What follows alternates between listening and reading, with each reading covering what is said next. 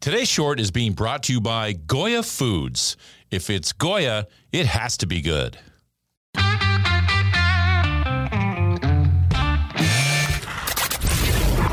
Your daily game plan for success. It's Sax in the Morning. Steve Sax. Hi, Steve Sax here with Sax in the Morning, and welcome to the 13th of July. And we're going to talk about something I feel very strongly about, and it's about talk is cheap. And, you know, so many different ways people look at that, talk is cheap. One way that I like to look at it is what Walt Disney had said. I'm a big fan of Walt Disney. I don't know. Walt Disney might be canceled out if he was around nowadays. I don't know what you folks think about that, but Walt Disney was cool. He had a vision that was unprecedented. He was just amazing. But Walt Disney had said something to the fact, and maybe I'm paraphrasing here, I'm just kind of taking this off the top of my head, but he said that the best way to get started is to quit talking and begin doing. And I like that. That says a lot for me. You know what it's like? I one time bought this dog. I bought this German Shepherd dog, and I had it for protection reasons, you know, and it's kind of when I got out of the game of baseball and I was moving and doing a lot of that. And so I had this dog that I bought, this German Shepherd. $40,000 I spent for this dog. Way too much money.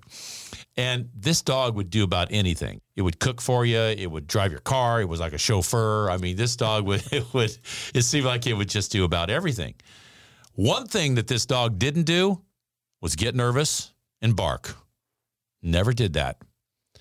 Never did, in dog terms, too much talking. The dog was a doer.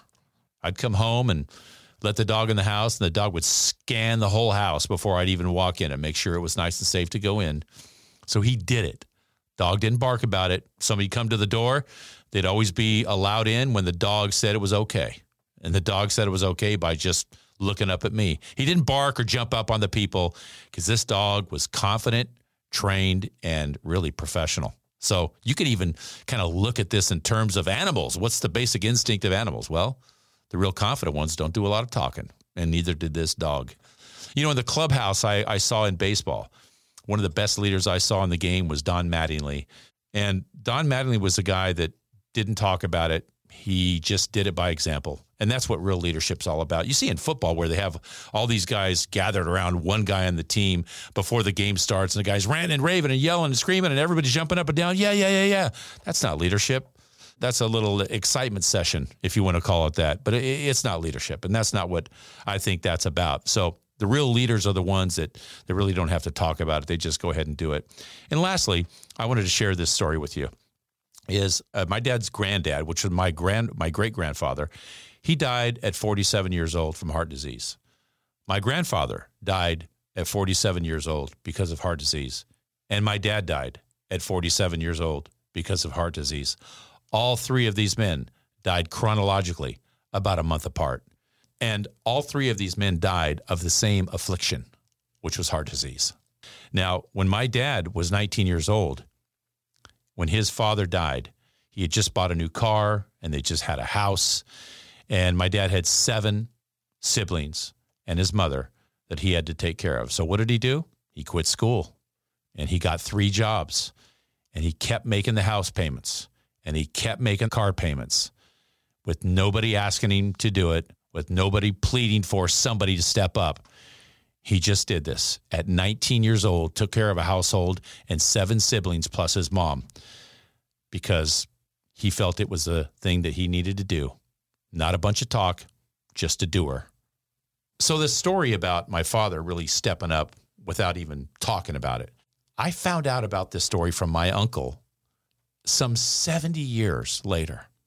This is nothing that my dad ever talked about, nothing that my mom ever talked about. This is just something that he did that I found out about that happened some 70 years ago. Pretty amazing. And so I'd like to end this short with one of my favorites. One of my favorite writers is James Allen, and it goes like this. Noise and hurry are so much energy running to waste. More haste, less speed. The maximum of noise usually accompanies the minimum of accomplishment. With much talk, there is little doing.